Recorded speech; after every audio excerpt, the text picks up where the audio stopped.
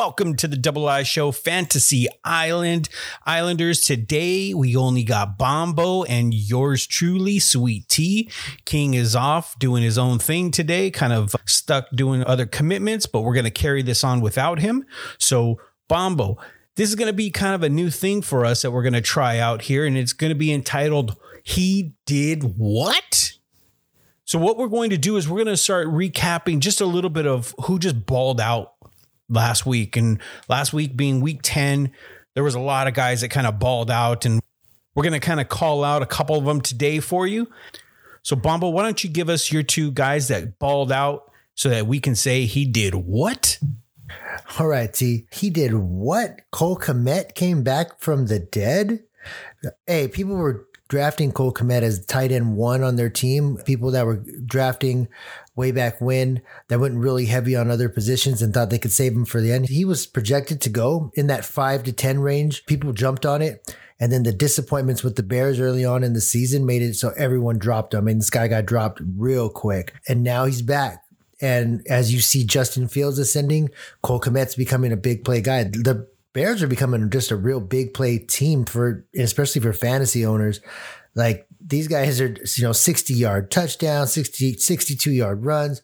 But Cole Kmet's coming off of 4 catches, 74 yards and 2 touchdowns. One of those was huge. If you watch Sports Center, you saw that. And now with how volatile the tight end position is, Cole Kmet is someone that going down the stretch, he can bail out your fantasy team. Some of these fantasy teams that are on the fringe, you're stacked in other positions and the tight end position has just been dogging you out. Kyle Pitts. You can get Cole Kmet, set it and forget it. He does have a bye week coming up, week 14.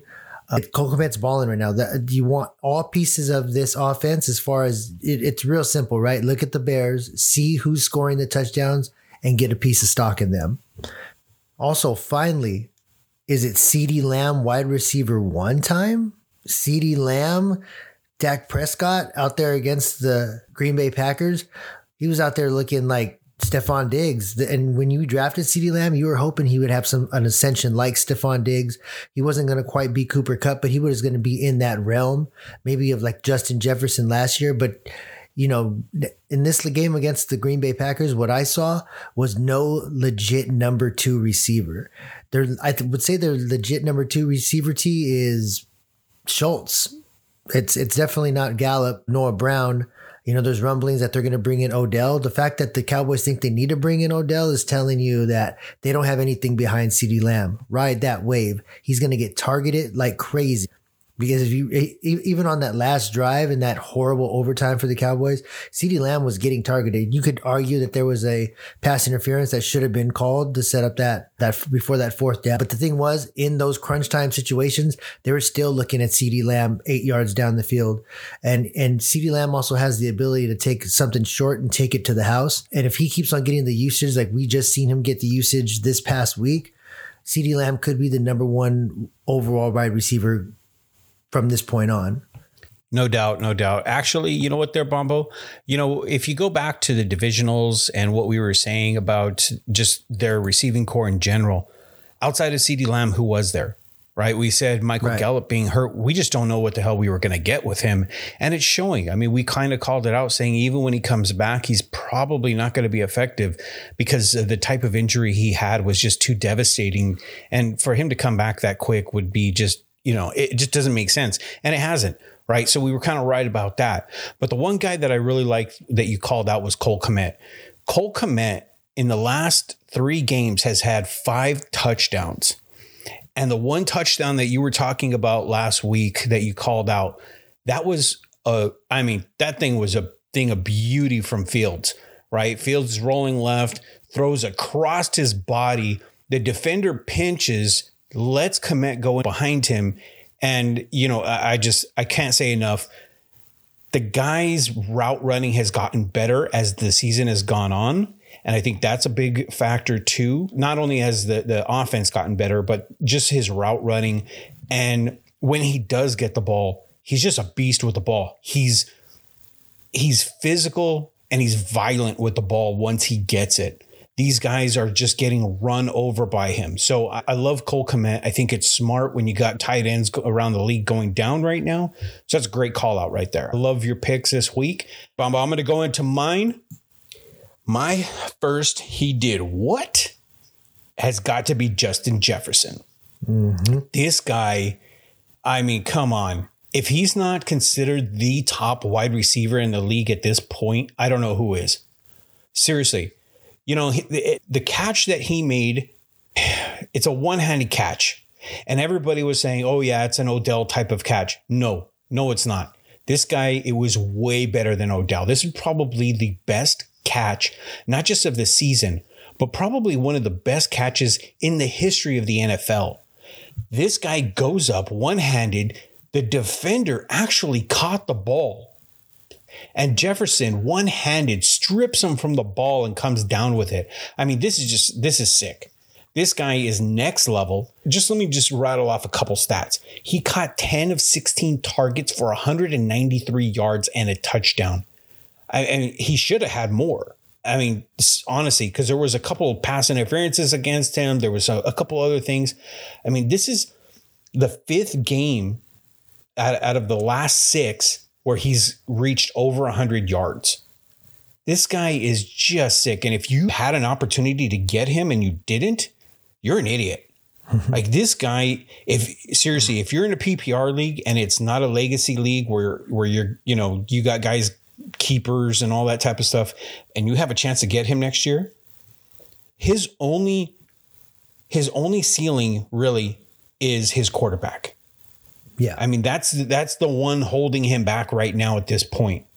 That's the problem with him right now, because I'm sorry. I know everybody's talking about Cousins having a great game. No, he didn't. Cousins was all over the place. He played like shit, but because he throws the ball a billion times a game, that's why they say, oh yeah, he had a great game. No, he didn't. Picture Justin Jefferson with a real quarterback. Just think about him on any other team that has a solid quarterback. This guy's number is going to be through the roof. So I love what he did. 35 fantasy points last week. He's got a tough matchup in week 11 against the Cowboys. But if a team like the Bears can put up points on the Cowboys the way they did and the way that the Packers did last week, I think that the shine is coming off of that defense right now. So I really think that Jefferson can exploit them. So I love me some Justin Jefferson, and he balled out. So hats off to him. My number two guy of he did what is another Justin Fields. Justin Fields is a freak. This guy is a phenom. He is the best running quarterback in the league right now. Don't give me that Lamar shit. Yeah, Lamar can run. We know that. But he doesn't run like Fields. Fields is fast. Lamar is fast. But Fields is bigger, more physical, but he doesn't have to be physical. And then when he's passing, I mean, his ball is so beautiful as a deep ball. They just need to start getting him more integrated with the throwing portion of it. Of course, his receivers are kind of the issue right now, but they got to get Claypool more involved in that offense. But going back to what he did, though, 167 yards, 2 passing touchdowns and 2 rushing touchdowns. This is sick. This guy is next level. He set another NFL record for 549 rushing yards over the last 5 games for a quarterback.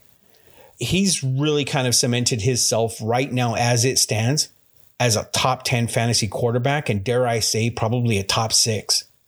I wouldn't put him over Mahomes. I wouldn't put him over, Allen. I wouldn't put him over Lamar just yet. Wouldn't put him quite over Hurts yet. So that's why I got him as probably number 6. But if you look at what he's doing right now, I know that there's a lot of people trying to call him out, saying that he might be by the end of the year. You got to at least put him in the argument or the talk of MVP. And yeah, there's a lot of validity to that. So I'm looking forward to the rest of the season. This guy is special, and Chicago's got a quarterback for the next couple decades. Who knows how long this guy can play? Justin Jefferson, Justin Fields. If you own any of these guys, they're putting it together. They're putting it together just in time for your fantasy team. You like that one? So, I like that. Yeah.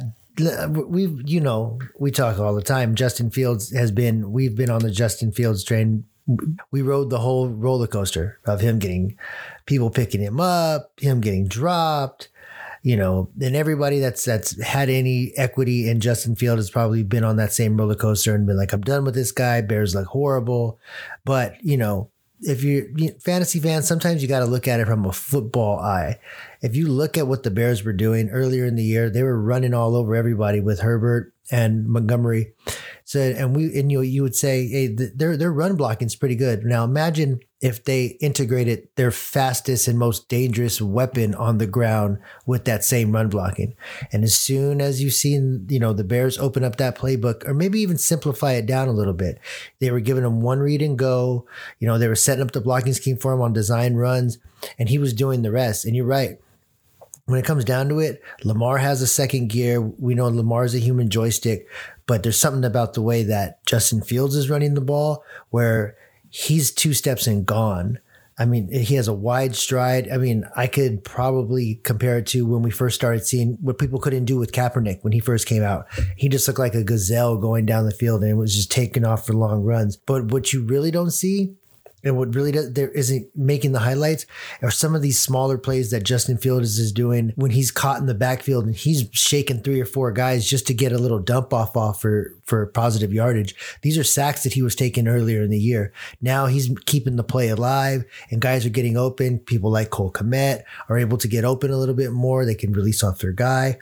And you're right. When they got to start integrating that big body, bringing Claypool in, from what I hear, he's had minimal usage. You can't bring Claypool in and start adjusting the offense and simplifying it for Claypool while you're trying to do the exact same thing for Justin Fields. So you don't want Claypool to come along at the same rate as Justin Fields. So you tell Claypool, these are our simple base packages. This is what you're going to go do out there as a receiver, but he's going to be working extra hard and that connection is going to come. And when that connection starts coming, then you're going to start seeing, more Justin Fields passing touchdown highlights. But after right now, ride that wave. I think if you're just going by what his numbers have been just the past 5 weeks, he is a top 3 fantasy quarterback. There's some people that would take Justin Fields right now over what Josh Allen has left as far as the rest of the season. Just because right now Fields is playing with house money. They got to play it safe. Josh Allen has like the injury. It's not getting any easier for Buffalo. Whereas Chicago, you see what Chicago's doing right now. They're just following that Buffalo, that Philadelphia, that Ravens model of let's adjust our offense to our quarterback and exploit all these weak defenses with what he does best. And as long as the Bears are doing that, they got a good future, man. Big time. I know. I love it. Being a Bears fan, it has me finally excited about this damn team. So, all right, Bombo. So we're going to go into our next new little segment, which is Ask an Idiot. This is our mailbag. For those of you Fantasy Islanders out there that have been listening to the show all season, I don't know if you're checking out our descriptions in the podcast, but we do include our email address. So you could email us and you could let us know how we're doing. If you hate us, if you like us, if you have a question, or if you just kind of want some fantasy advice, go ahead and reach out to us. But Bombo, we had a listener kind of reach out to us recently, and he's got a kind of a unique situation with his running backs coming up in week 11. And so I wanted to throw this out to you because he threw it out to the group, but I really would like to hear what you had to say about this. So I'm going to go ahead and get into his email to us. And it says, hey guys, I currently have a situation at running back going into week 11. My 4 backs are Jeff Wilson, who's on a bye week, Dameon Pierce, Saquon Barkley, and Jamal Williams. First of all, that's a fucking outstanding back setup right there. Yeah. I don't know who was sleeping in his draft, but that's fucking crazy. I feel like he built that team up, though. I think Saquon was drafted, maybe Dameon Pierce, and everybody else he built up, got him off the waiver wire. Probably because around. Jamal Williams and Jeff Wilson. Exactly. Yeah. So it says, I think I need to play Saquon for sure. But who do you recommend I play as number 2 spot, considering Wilson is on a bye, Pierce has a tough matchup against Washington, and Jamal Williams is playing the Giants? All right, Bombo, who should he play? All right. At number 2. All right. So let me get 2 easy ones out of the way. Saquon Barkley never comes out of your lineup. Statistically, he's the number one running back in football. Fantasy wise, I think it's neck and neck with Nick Chubb, no matter, depends on what format you're in, because Saquon catches a few more balls. And you don't take Saquon out of your lineup unless you're listening to King, and King says to bench him on a start sit because he's going against the grain. That motherfucker's weird, dude. He hits some of those, man. Oh God, he's like he said to bench Chubb. Chubb's coming off of 3 touchdowns and almost 200 yards, and next week he was done. And it worked. Yeah, it worked. He was right. I mean, he's like a fucking psychic or something. Don't tell him that though. And the other thing is, depending on your scoring, whether it's standard or PPR between Dameon Pierce, Saquon Barkley, and Jamal Williams, I'm going to give you the same answer because it's kind of a wash with this one. Saquon stays in your lineup, so it's really between Dameon Pierce and Jamal Williams. It's really about where both of these backfields are going. So right now, Dameon Pierce is everything in Houston.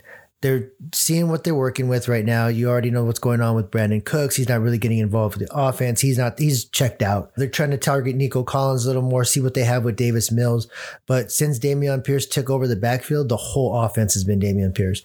And after a while, teams are going to see that. And Washington is one of those teams. Riverboat Ron, he has that defense playing really inspired ball right now. The whole team is playing inspired. And I think they're really one-dimensional in Houston. Plus, Houston just added Benjamin off of waivers.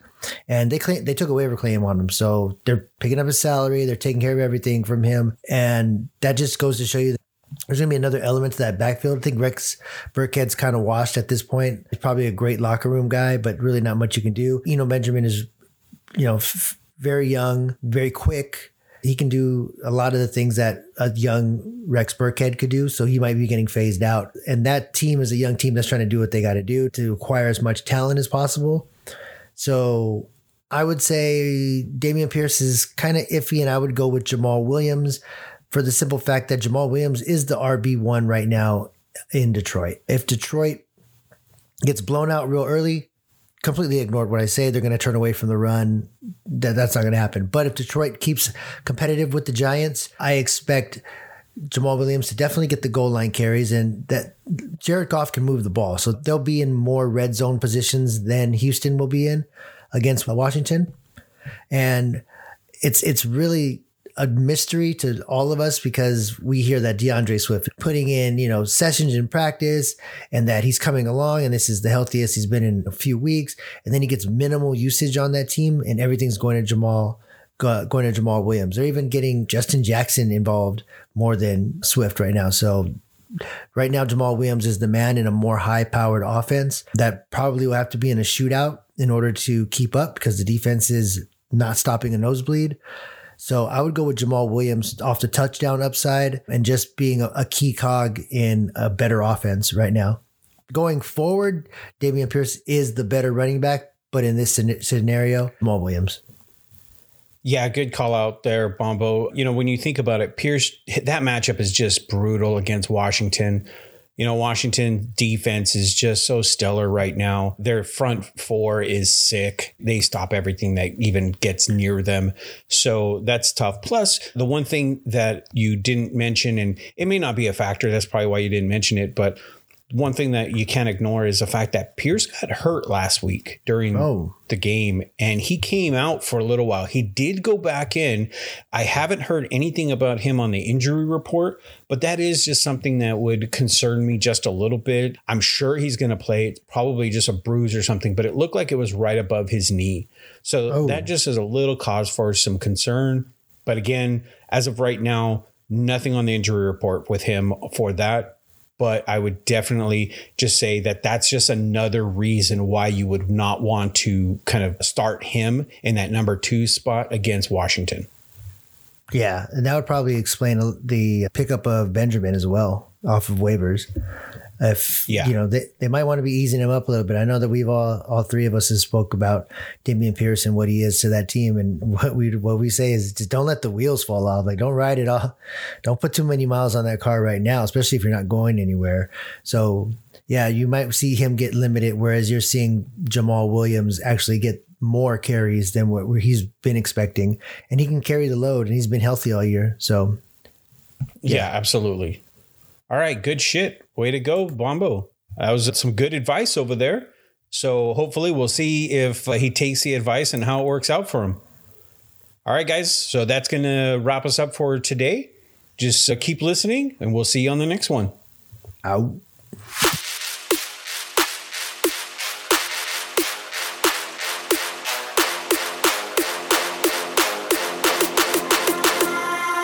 Yeah.